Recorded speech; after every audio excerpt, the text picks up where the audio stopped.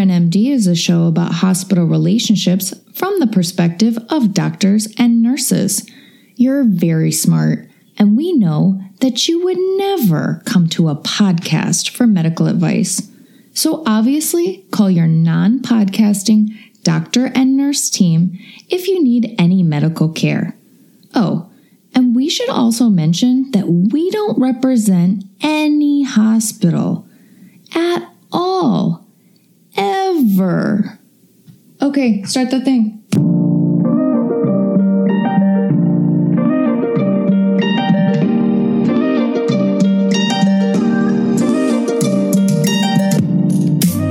Hello, everybody, and welcome to another episode of RNMD, a show about doctors and nurses working together in this mad world of medicine. Well, friends, I'm sure you're aware that Dr. Dan had his last episode with us. I have been looking for a new co-host, but it's not an easy process. I mean, there's a lot of things that go into this decision of who to pick, and I want the choice to stick. I don't want to have more turnover. So for now, I think it's just going to be me. And for now, I think I'm not going to only look for doctor guests so that I can fill the role of RNMD relationships. And if we have to evolve the premise of this show, then maybe we'll just do that instead of trying to force something that maybe that's not where the show is going. This is a perfect example of how we can have such a wonderful guest with such enormous insight and not have a doctor on. So I guess what I'm saying is I think the premise of the show might be evolving and changing a little bit. Our 1 year anniversary will be in July, and I'd like to have it sort of ironed out by then. Some quick housekeeping, ways you can support the show. Please write a review that helps out more than I can tell you. Please share it. If you tag me, if you put it in the mentions on Instagram, I can see it and I'll share it and I'll give you a shout out. If you want to send questions in, you can send them to rnmdpodcast@gmail.com, or you can send them to our Instagram account at RNMD Podcast. And we'll give you your name. This is a good example. At the end of this episode, we do a Q&A, and I named everyone who sent in questions. I'm also working on a Patreon, so you guys can directly support the show and we don't have to have ads or the reliance of corporate sponsorship. And then that way I don't have to tell you about products that I don't believe in and that you don't care about, right?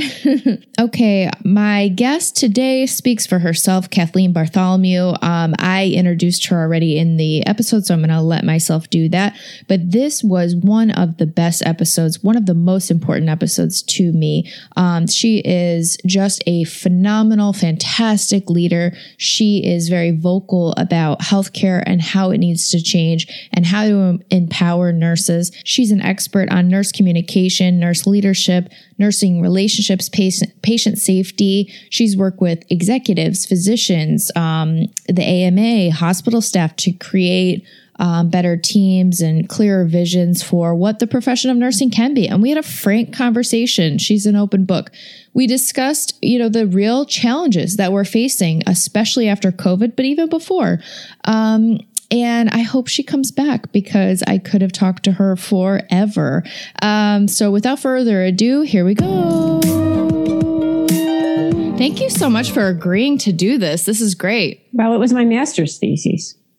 Yeah. I read the book. I can't put it down. Yeah, I was like obsessed with it. You should see it. It's got like highlighter mark all over through it. But nobody's buying it because nobody really wants to improve physician-nurse relationships, Yeah. I mean, I have the same problem. I have this podcast, which that's what it, in general is about. And then we also do a lot of like doctor-nurse relationship conversations, like anonymous conversations on Instagram where like doctors will gripe and then vice versa.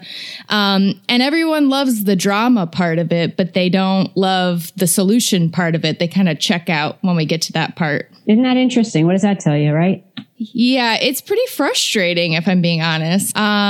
Okay, so first of all, I just want to, introduce you a little bit. I mean, if you want to introduce yourself, actually. No, go ahead. Yeah. Okay. Kathleen Bartholomew, RN. She's been a national speaker for the nursing profession for the past 20 years. She's done speeches. She's written books. I saw her TED Talk, which is actually where I first became aware of you, radio appearances, and she specializes highlighting the power structure and culture to inspire nurses into action. Did I miss anything? No, that sounded really good. Okay, great. So I wanted, again, to say how much I love your book. I actually have it here. Speak Your Truth, Proven Strategies for Effective Nurse-Physician Communication.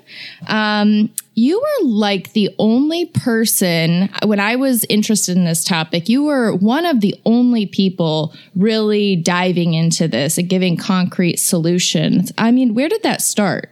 Well, it started with the fact that I didn't become a nurse until I was 39 years old. So when I walked into the nursing culture, when I walked into the floor, I could immediately see that physicians thought that they were more important than the nurses, and that I watched these power dynamics. Physicians would not make eye contact with the nurses. Nurses would say something and the physician would hang up the phone. They just didn't seem to be, to put it quite frankly, worth their time. And so I noticed that, and that was the first power differential that I noticed. And I wanted to explain it because I saw how it had impacted our patients. There was a study of 13 ICUs. I think the author was Noss. And what they did is they noticed that there was a definite relationship between the mortality rates in the patient and the physician-nurse relationship. Mm-hmm. Yeah. I mean, that was going to be my next point. I mean, in the book that you point out that poor physician-nurse relationships have been directly linked to patient mortality rates. I mean, this is something I've directly seen in the hospitals. I mean, it definitely affects the patient care. I mean, I've been in the situation, and I'm sure you have too, where you feel like you can't approach the doctor. The doctor's going to bark at you if you call in the middle of the night, especially as a night shift nurse. And then, ultimately the patient is the one who suffers, right? Absolutely. Absolutely. So I guess I want to dive into a little bit this idea of generations of nurses, different generations of nurses and doctors. I came in, I've been a nurse for about 13 years. When I started, it was very much the doctor was the head. The doctor would yell at you. The doctor would berate you. You were told when you came in, don't talk to that doctor. He'll be mean to you. I think the culture has shifted a little bit, especially with the newer doctors.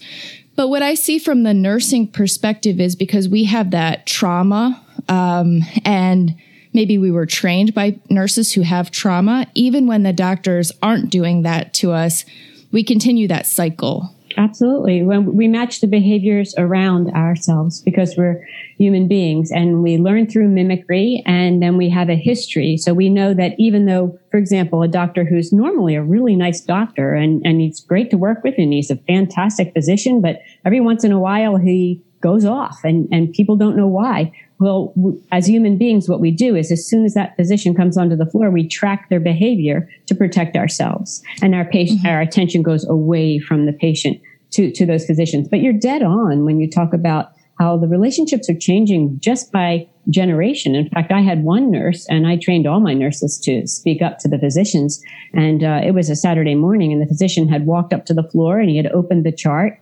And the nurse approached him and she said, "Doctor, I'd like to talk to you." And he says, "Just give me a minute. I need to read the chart." And she goes, "Well, if you'd stop, and let me talk to you." I mean, she said, like, "Before you read the chart, I have some critical information for you." I mean, she was just not going to back down. And, it was interesting to see that this is all about power and self-esteem, and that the behaviors are learned by physicians, and they're still learning them because there's still some older physicians, but basically the character of the younger physicians coming in is totally different. They're so much easier to work with. And I think a lot of nurses would tell you that. The problem is just one curmudgeon on your floor can really, mitigate trust and really create havoc. It's very important that all of the physicians and nurses have equal collaborative relationships, meaning that you don't hesitate to speak up to any physician on your floor, or even a guest physician you've never seen before. You don't hesitate for any reason whatsoever, because your top priority is your patient. Absolutely. Yeah. And I guess that takes me into this idea of burnout, which is a huge topic within nursing. Everyone talks about it. Burnout, like you pointed out in your book, it also affects physicians, right? I mean, physicians are also feeling powerlessness, especially younger physicians, interns. And I love the idea you compared a nurse to like an air traffic controller. Like we're doing 1,000 tasks at once, and sometimes we're drowning and we see our colleague drowning and we can't even stop to help that person. And that just reinforces the helplessness and you're right. It becomes a cycle. So which question would you like me to answer in that? Because you just hit upon so many. I know. I'm sorry. I'm so excited. That's okay. What would you like to talk about first? I mean, I guess first of all, I just wanted to point out the point that you made with it affects physicians as well. Do you know that over 300 physicians, I think the last estimate for 2019 was 350 physicians commit suicide a year. We lose roughly 150 residents a year. Depression in nurses is 18.2%. Depression in the women in the general population is 9%. So our depression rate is double. And then you alluded to all the tasks that we're task saturated. We do actually 160 tasks in an 8-hour shift with no task lasting longer than 3 minutes. And what we've done is adapt it. So I was just having a conversation with somebody before I got on this call, and they were talking about mindfulness and resiliency. And I'm like, that's not the point. The bottom line is we shouldn't have to be talking about resiliency and mindfulness. Nurses, for example, shouldn't be working 12-hour shifts, and we shouldn't be working 8 hours either. We should be working a 10-hour shift, 4 10-hour shifts, 8 hours for clinical, and then 2 hours to debrief, contact our patients, seek further education, quality improvement projects on the floor. But right now, it's just like a scene from Lucille Ball with the chocolates coming down the conveyor belt. We just do everything we possibly can, and things are falling apart because we're working so fast. One of the best things about nurses is we're adaptable. And one of the worst things about nurses is we're adaptable. On my last shift, I can clearly remember that one of my patients had 35 scheduled meds. That's just one patient. And I floated to another floor. Am I familiar with these drugs? No. No, I'm not. That is not reasonable. It's not a reasonable expectation. So, definitely. I think every nurse needs to stop and say, wait, is this reasonable? I mean, because the system, so the problem isn't our hospitals, and the problem isn't nurses, and the problem really isn't physicians. Because now, as you just mentioned, physicians are oppressed as well. They're just as oppressed as nurses, especially ever since the electronic health record, which robs us to 30 to 40% of our time with our patients. So it robs us of time with our patients. And it's not rewarding work, because what physicians and nurses, need the most is time with their patients, time for those conversations. I just don't want to hand you a blood pressure pill. I want to know why your blood pressure's up. Definitely. I don't know. Yeah. How does it feel to you? I don't know if you've seen, for example, on social media, I follow the American Nurses Association, and they say things like wellness, mindfulness, meditate, join our virtual retreat, to de-stress, this stuff. I mean, that kind of ticks me off when I see it. I'll be honest with you, because like you said, maybe they need to get involved more in the structure of the system and changing that and empowering us to do that instead of, teaching us how to meditate. Absolutely. You're dead on. So when anybody joins any organization, it's really not just about the ANA. I mean, we could talk about any of the hundreds of nursing organizations that there are. The reason that there are hundreds is we're still focusing as an oppressed group and we can't even come together. But you get assimilated into the culture. And by the time you get to the top, what is normal to you, you're so far away from the bedside. So I believe in many professional organizations, not all, but in many of them, there's a massive gap between the reality of the nurse at the bedside, what's happening to the nurse at the bedside, and then what's happening, at an organizational level. So they think that they're helping by telling us resiliency, offering training for mindfulness, when the real problem is we need to stop and say, look, this system isn't working. And if you paid attention to the research, Donna Bedian said that structure dictates process, dictates outcomes. That the real problem is a structure. We've got a for-profit structure. We've got people are making money on people being sick. It's a disease care system. It's not a health care system, and it's certainly not driven by nurses. Here's a perfect example. I'm in Ohio, and the CFO is taking me on a tour of their beautiful brand new hospital. It's 350 beds, and I said, "Well, who's the major employer in this town?" And he said, "Well, we are, of course." And he said, "Actually, we're the only employer in this town." And I said, "Well, what are you going to do when you keep the community healthy? Where will people work then?" Mm-hmm. And he looked at me and said, "I don't understand your question." That's not their goal. Right. Well, it's not the goal of the system, right? Right. So there's this discrepancy. So the care that we want to give, and when I say we, I mean doctors and nurses, I don't think is possible in the current structure. Just like we were talking a little bit earlier about being asked to do something that was impossible. Mm-hmm. All these tasks in a short amount of time and all this charting and seeing our patient. I mean, it's really task saturated is the word. And really, like you said, I allude to the airline traffic controllers. We do that too, but they get a heck of a lot more breaks than we do. Mm-hmm. Yeah. And it's just as dangerous for us to be overworked. I mean, patient outcomes, there's so many studies showing the detriment to patients, but why don't people take us seriously? I mean, not even just an air traffic controller, a pilot, for example, has mandatory time off and rest periods. Why do we have to fight for these things? Because people don't know who we are. And the best thing the American Nursing Association and any professional organization can do is to rebrand our profession. So let me tell you something really interesting. There's a book called The Culture Code. And the man who wrote it used to be hired by all the Fortune 500 companies. And he could find the code for selling anything, family dinners, Legos. It didn't matter what it was because he had this methodology. He'd put 30 people in a room or so. And for the first hour, he'd say, "Hey, we're here to talk about family dinners." And then he would ignore everything they said because he knew that people will tell you what they think that you want to hear. Then the second hour, he would say, "What's your first memory of a family dinner?" And people would write down and talk about their very first memory. And then in the end part, he would collect all of these memories and find out the code. So he did this for hospitals, nurses, and doctors. So the culture code for hospitals is prison. My doctor released me. My nurse got me out. The culture code for a physician, which is very fascinating to me. It's the only time in my career my audience stopped breathing at the same time. I was working with a group of emergency room physicians, and I said, when you have an infant and you've done everything, or a toddler, you've done everything you can to save this child's life, and the parents look at you and say, "Do something, doctor, do something," like you're some kind of superhero. And that's exactly what the code is for doctors. But guess what it is for nurses? Mother. We're a caretaker. Yeah. So in my conversations with Dr. Grant and people at the ANA, I have requested that they stop telling everyone that we're the most trusted profession. Because the only reason we're the most trusted profession, it's certainly not because we deserve it. Over 400,000. The two estimates are 250,000 to 400,000 people die every year of mistakes in the hospital. And if we spoke up and if we said something about a disruptive physician or something that we saw that was wrong, I think that a lot of those lives would be saved, right? Right. I think the culture, that's something I'm fascinated with too. I mean, and I kind of went on a deep dive, I read your book and it sent me on this path. So I just want to explain a little bit for anybody who hasn't read the book yet.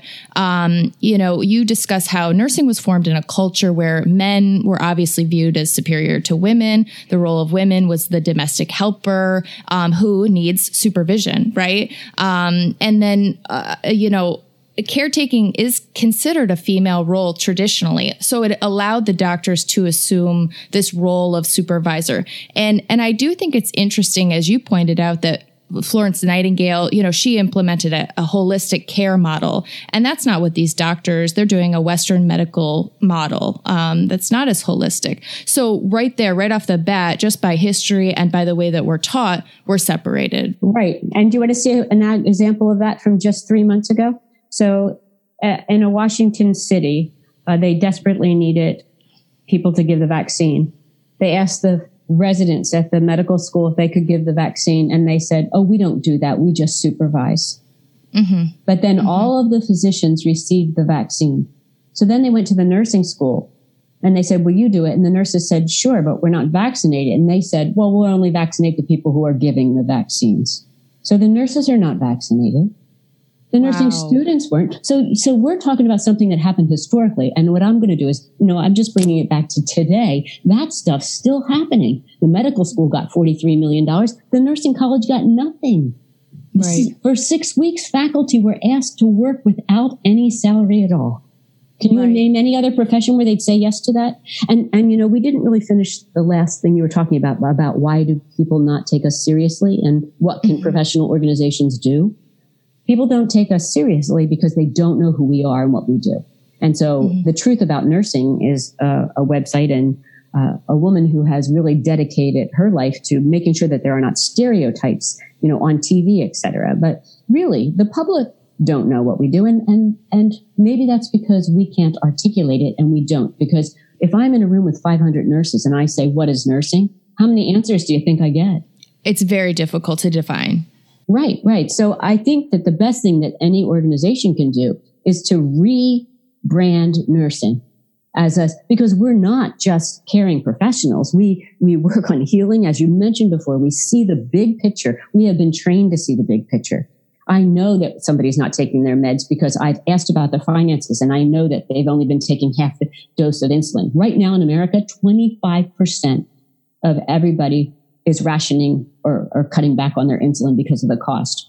The same insulin that costs, $10 in Europe is over $300 a vial here. I mean, so everything that we talk about is going to go back to the system. It's going to go back to the structure. So you're right. We have a history of, being supervised, a history of being inferior, a history of a power differential. And then with education, and JCAHO around 2010, I think it was, started recognizing that harmful relationships hurt patients. And so that's why they put out announcements, they put out decrees saying, you have to have a healthy work environment to keep these patients healthy. And disruptive physician behavior is no longer tolerated. So you brought up JCAHO. We actually just had a conversation on my channel about JCAHO and how JCAHO basically fled the hospital when COVID happened. They were nowhere to be found. And they were the first ones to come in generally and say, oh, you're doing this wrong. This isn't dated properly, et cetera. That's my fear with some of these organizations is they end up adding more tedious work. And then when we really needed someone to show up for us, almost no one did. Right. So we're going to have to do it ourselves. And that's the bottom line. We can't expect any organization to do it. We can't expect the government to do it. And that's why I have joined a think tank called Nurses Transforming Healthcare.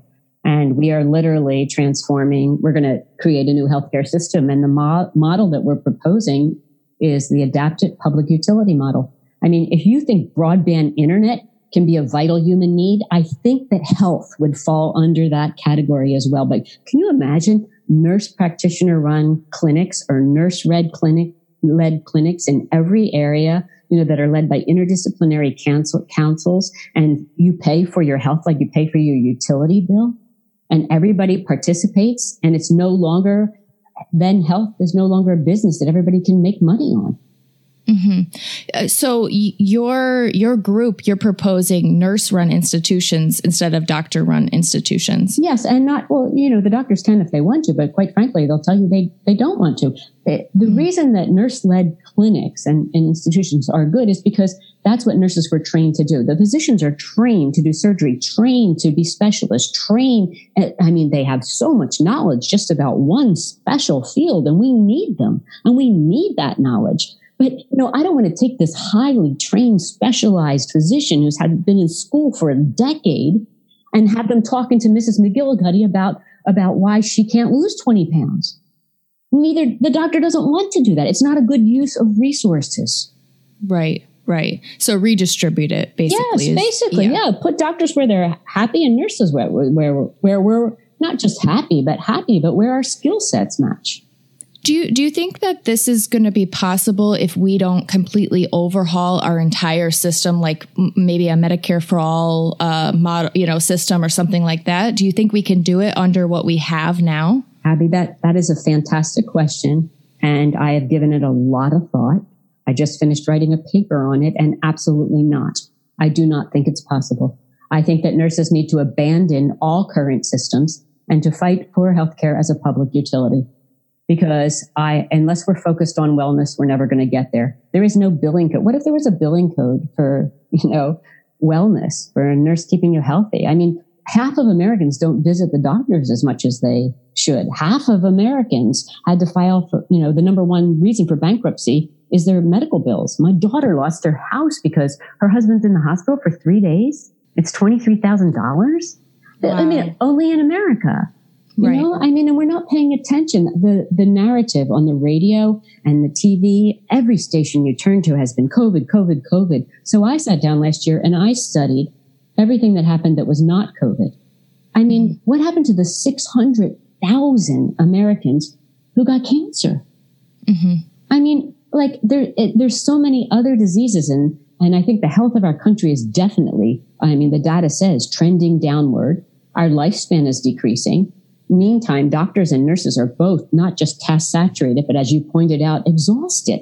Mm-hmm. Let's just use the right word, suffering. Yes. They are suffering in a system that is built, for disease. And Absolutely. There are a lot of companies profiting from that. Yeah, absolutely. Yeah, I couldn't agree with you more. I mean, I entered nursing with this bright-eyed love and passion and fire for nursing. And over the years, it really got chipped away by the insurance companies, the drug companies, the hospital system, the healthcare system. Every prior authorization I have to do for somebody who needs something simple but life-saving for them, it kills you a little bit more because you realize the scope of this system. You realize that it's bigger than you, and you realize that it would take a lot of movement from a lot of people and a lot of cooperation to change it. And I'm sure the people who are profiting off of it know that, and that benefits them.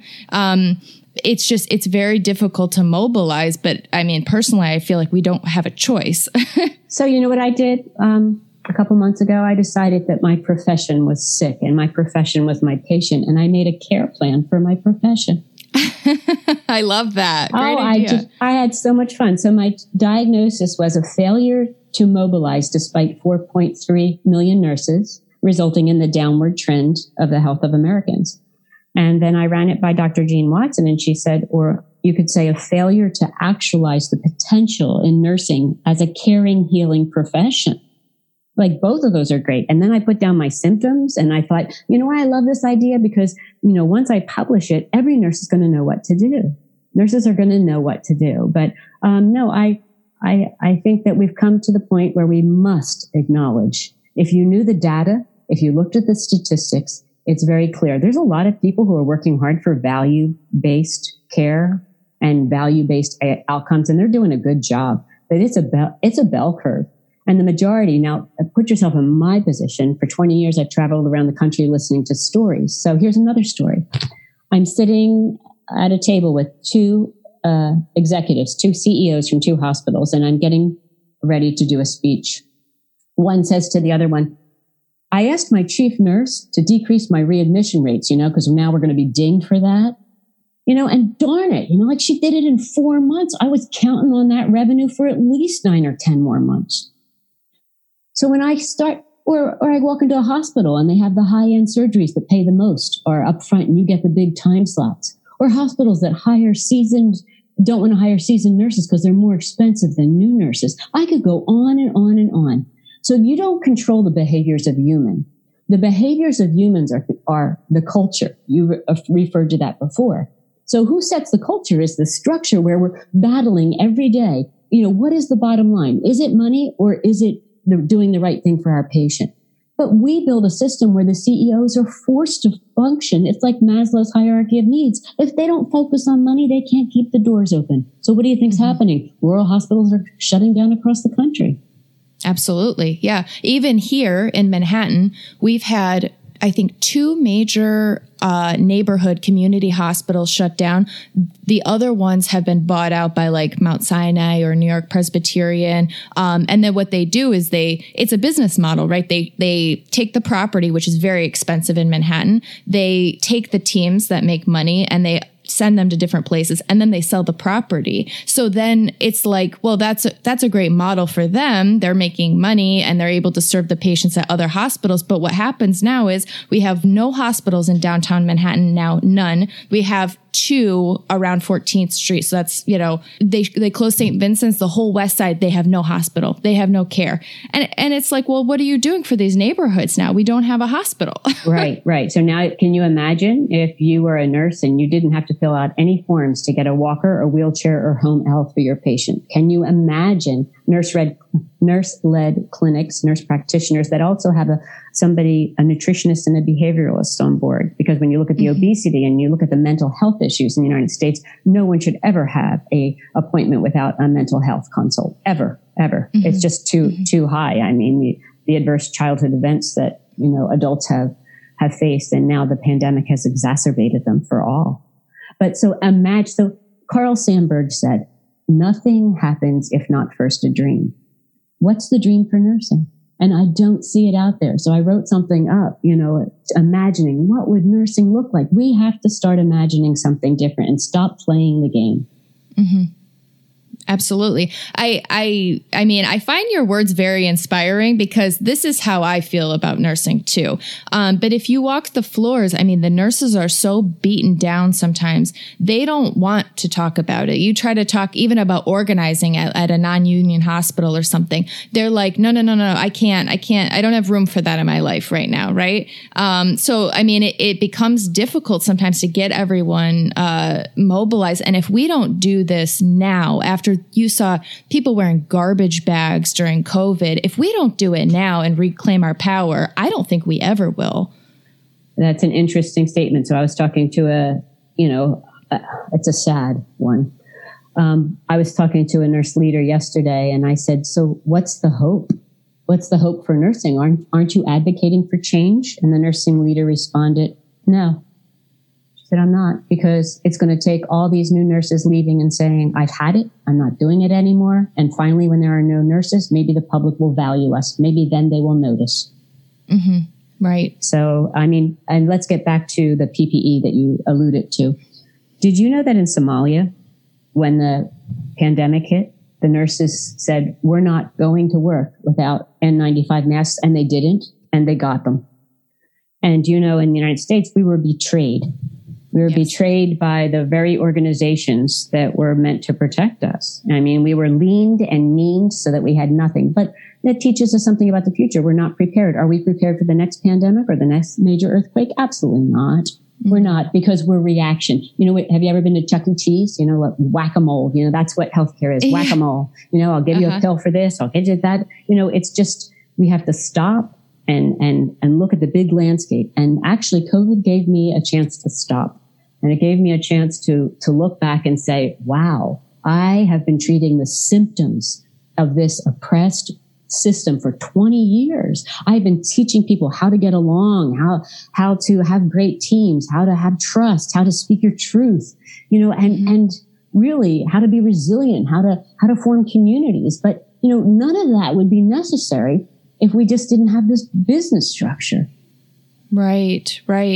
Wow. I mean, I think I'm on still the beginning stage, maybe. I'm still at the team building and that kind of, but now that you point that out, I mean, yeah, maybe we wouldn't need this if doctors were happy, if nurses were happy, if we could serve our actual patients instead of typing at a keyboard, maybe we wouldn't even need to explore these issues. Well, we're not happy because we can't do what we want. Both of us know. I mean, you and I, and I'm sure many of your listeners, I have had fantastic physician-nurse relationships in my career. I have been so blessed.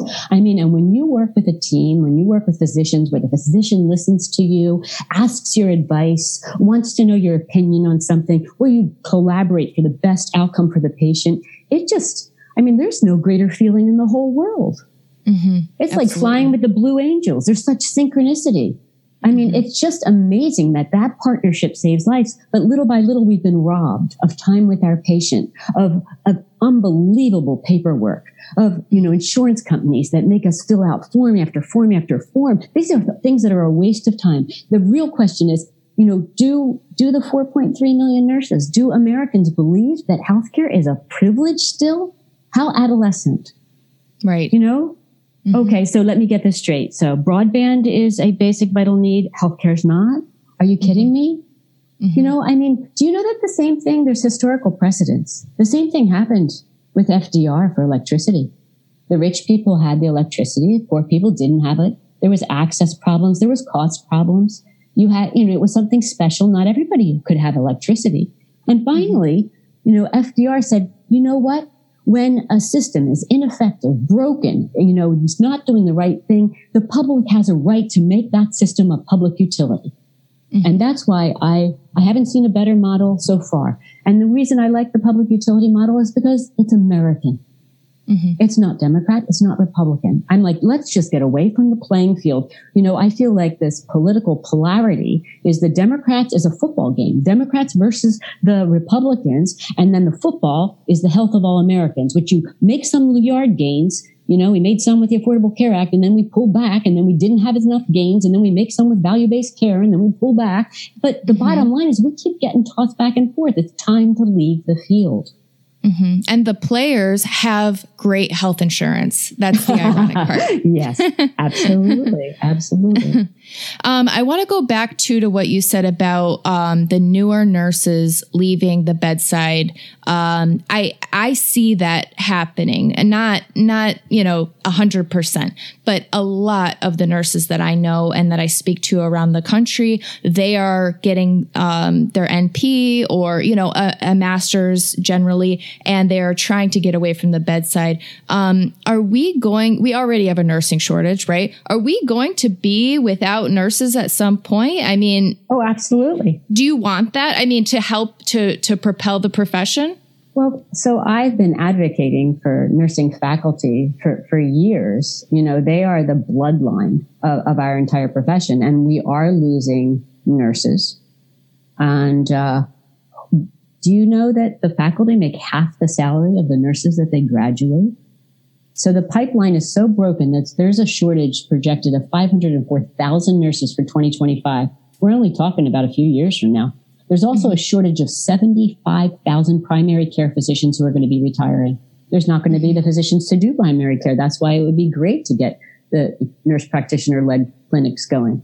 So I think our goal as a society should be the same as what it is for fire stations. We don't want the firemen going out and on fires all day long, putting fires out like they do in healthcare. We want them trained, ready.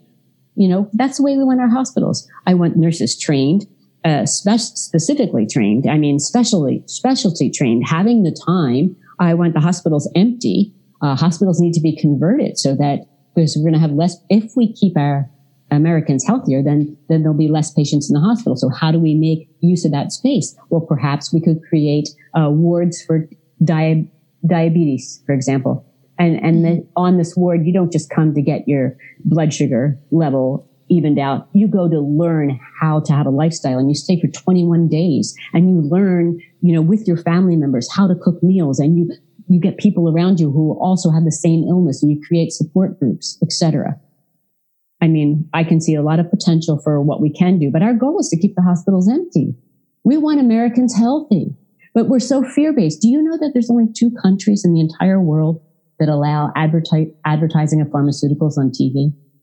Right. Yes. That's crazy. I have a friend who came here from Australia, and she was shocked. She was like, I can't believe it. She said, we sat here, we saw 4 commercials. We've been sitting here watching Dateline or something, and we've seen 4 commercials for drugs. She said, I never saw one in my entire life. Right. You be afraid. You might get this. Be afraid. There's restless leg. Be afraid. And we're immune to they have to read the disclosure. But they say it so sweetly, may be and has been proven fatal. Right. Can cause serious disease, loss of all of your arms and legs. And it doesn't matter. We don't even listen anymore. Right. We're just numb to it. So there's a wonderful nursing researcher, I think she's at Penn, who's done all this research on the media messages that we get bombarded with daily. So, I mean, what is the problem? Is the problem that we don't have an objective media that advocates for the every person, but everything's sensationalistic? For example, when Trump was president, if we cover that, we get more people reading and listening. So let's just cover that instead of the important thing. Mm-hmm. Do you have any thoughts about, is some of that by design? Because that's something I get caught up in. And I know it is a bigger issue. It's a systems issue, like you pointed out, and that the CEO has to play in this system to survive, basically. But I do wonder sometimes if there are meetings of executives sitting around saying, well, if we make sure that we fill a nurse's time, every minute of her time, and maybe even a little bit beyond his or her time, then they're less likely to organize. They're less likely to think about these things. I mean, do you think that plays? No, I don't think that plays, but I'm smiling broadly because the name of the article that I wrote is called By Design. And you just said it. So yeah, by design, all these happen. No, there's not people sitting around doing that, but there are people sitting around saying we have to make the maximum use of a nurse's time. For example, my girlfriend works in an organization where I can't remember the name of the device. She has to wear it and it tracks all of her footsteps and it gives her pattern every day to her boss, and she has to wave her hand in front of it every 15 seconds, and if she doesn't wave it within 15 seconds of walking into the room, then she's dinged. It's like, oh my goodness, Are you kidding me? Like I wouldn't work one day in this organization in Washington State. Not a day. Like, what are you doing? There's no trust. Outrageous. No trust at all. So, are they're basically working nurses to death until they're exhausted and leaving. And then then they'll pay attention. Mm-hmm. Absolutely. So I have some listener questions that I said, I'm doing this thing. And I put your book on. I showed, actually, I had in my stories, I was like highlighting like crazy and people got really excited. So there's a lot of questions. I know I don't want to, go too far over on time, but we'll get to as many as we can. So just quickly, I want to say thank you to David and Jesse and Michael and Jennifer. Okay, so some of these, we're talking about systems and higher level concepts. Some of them just had some advice questions that they wanted. That's awesome. For their day to day. Okay, so this comes from a medical student. He's going to be an intern in July. He said, how do you deal as a nursing manager? How did you deal with nurses that haze med students and residents? Oh, what a great question. And that does happen. Mm-hmm. So I think that as a manager, what I did is I would set the tone for anybody orienting on the unit, nursing students or residents. I would speak to the residents before they even came onto the floor and ask and tell them that if they had any interaction that was less than professional or supportive, that my door was open and I wanted to know about it immediately. But, we didn't have those problems because we actually formed a community of people who were really caring and open, on our unit. So if you are a med student and if you experience this, the best thing to do is to pull the person aside and say, can I speak to you for a minute in private? And then tell them what happened and ask them, was that your intention? Because what I need is your support. And what I'm counting on is your support. Okay. That's one of my favorite tactics, even when we're talking about lateral violence, nurse on nurse violence. I like to clarify with the person and their tone. 90% of the time it will change. You say, I just want to make sure I'm understanding you correctly. So we have to realize that this hazing comes from displaced power, right? It's not like a nurse wakes up in the morning and thinks to herself, I think I'm going to find a med student and be really mean to them today. It's because they're so frustrated because they can't get the resources that they need and the time they need that they act out. But it's not acceptable, right? Absolutely. Okay, so Jesse asks, is there a way we can find happiness in our healthcare system when we know the system is so flawed? When you know it's flawed? So that's an excellent question, Jesse. I think that the best thing you can do is not pretend that it isn't flawed. You can see that it is flawed, but you also just can never forget who you are and what you're doing and why you're there, and focus and don't underestimate the power of one person. You're showing up, you're being a role model for what the entire system can be is what we need. Knowing what you know now about the system, when you changed from the bedside to becoming more of a nurse empowerment, nurse advocate, speaker, leader, what advice would you give to yourself back then? When I was at the bedside? Oh, I didn't know that I was afraid. I just didn't know it.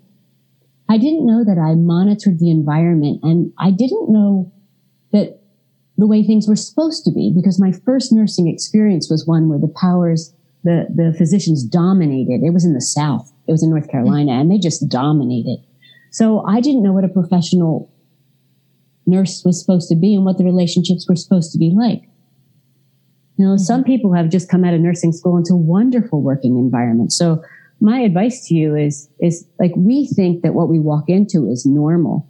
So be educated and know what behaviors are acceptable and what are not, what are professional and what are not. And then just always use that anchor in yourself. Never forget who you are. And how you can do that is by always speaking your truth. You don't have to be right, but always say what you see. Mm-hmm. I noticed that you can begin with those 3 little words. I noticed that you rolled your eyes when I gave you the patient information. I noticed that nurses hesitate to call you at night because they're afraid that you'll be angry. Mm-hmm. I noticed that you raised your voice. I mean, just say what you see. Mm-hmm. That's great advice. So there's a question here about master's programs, nursing programs. A lot of people are in school right now. A lot of the programs, not all, but some of them have been described as really frustrating from a lot of the listeners because you're learning a lot of theory, you're learning a lot of nursing models, and sometimes people have wrote in and said, a lot of this seems really useless. Like we have a lot of really big issues in healthcare, and that's not what we're learning. We're learning these nursing models. Do you find those models applicable to what you're doing as a nursing leader? That's a really great question. So I did a study. One of the frustrating things that nurses are learning in master's programs, especially, is a lot of nursing theory, but the theory classes are now being dropped.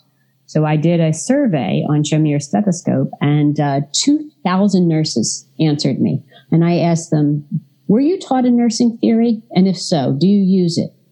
And it was really interesting. About 60% of the people, were saying, yeah, I was taught it, and this is who I use, and this is what I use. But a lot of people said, nah, I don't use that stuff.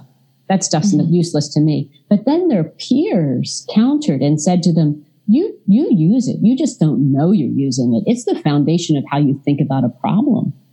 Mm-hmm. And so I think that one of the most frustrating things is that we're packing way too much education, and some of the stuff is unnecessary, but you have to remember that some of it is fundamental. It teaches you how to think, how to grasp a situation, I can think of models and things that I learned in my master's program that are really pivotal in what I'm saying to you right now. Mm-hmm. I mean, the oppression theory that I learned, you could say, oh, that's just worthless. But look what I've done with that oppression theory. I've applied it in different ways. And the most important thing to me about learning about those power dynamics is the answer, which is how do you get out? How do you stop the power dynamics? And that is by raising your own self-esteem and the self-esteem of the people around you and lifting the veil. Let them see what's really going on. So, yeah, the pace of the master's programs, I cried through mine. Actually, I would have never gotten through it. On the very first day, I met another student, and she saw me crying, and she was crying too, and we split the work in half. So if we had 10 chapters, she'd read 5. We just met an hour before class, and I wouldn't have been able to do it without her. But you're saying, is it applicable to nursing practice? And I think it is, and not all of it. No. Would I throw 20% of it out? Probably. Yeah. Mm-hmm. Yeah. And I'd replace it with real life experiences.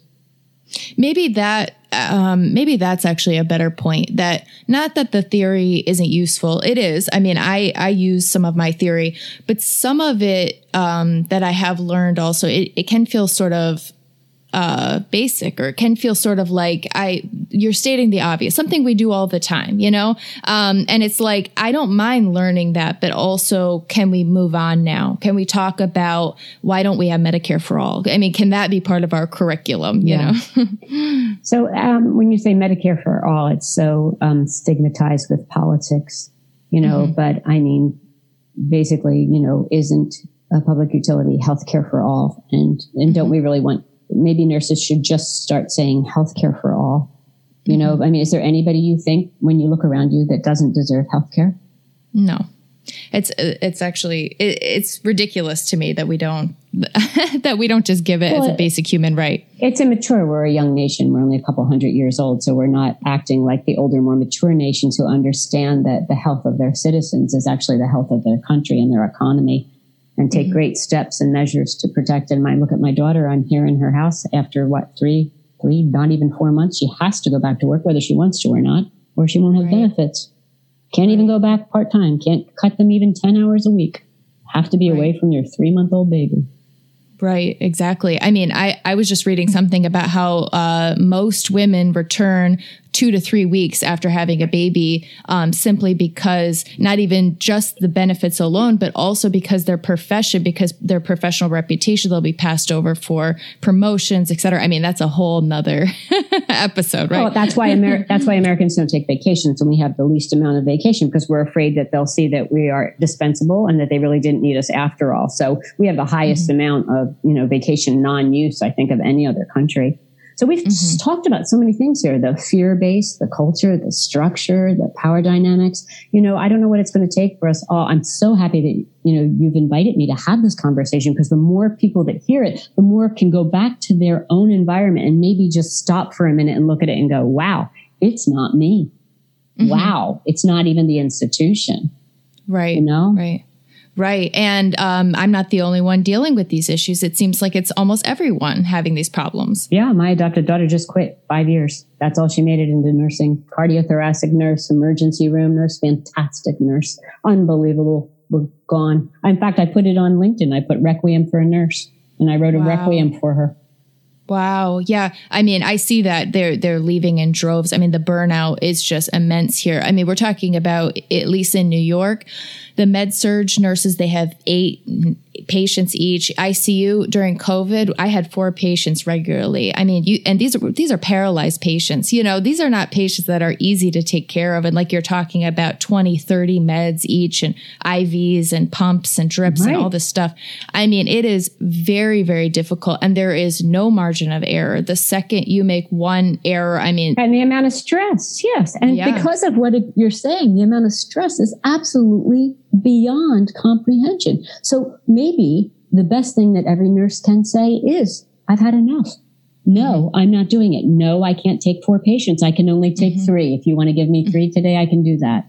No, I can't take that extra admit. No, I can't work an extra 12-hour shift. I've talked to nurses who have worked over 20 12-hour shifts consecutively. It's unrealistic to keep that.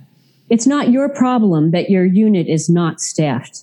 It is not yours to solve. You take care of you. Right. But whatever you do, keep that nursing license. Oh my gosh, this has been wonderful. I can't thank you enough. I find everything you do just so interesting. I'm going to link all of your books and your TED Talk and everything in the bio for this. And please come back. I would love to continue this conversation. We can dive in a little deeper. Oh, okay, that'd be a great idea. I'll send you the latest article I'm working on, and maybe we can talk about the care plan for nursing. I would love that. Yes, whenever you get it finished, please come back and we'll discuss it. Okay, thank you. All right, thank you so much. I hope you have a great day. Okay, you too. Bye-bye. Bye.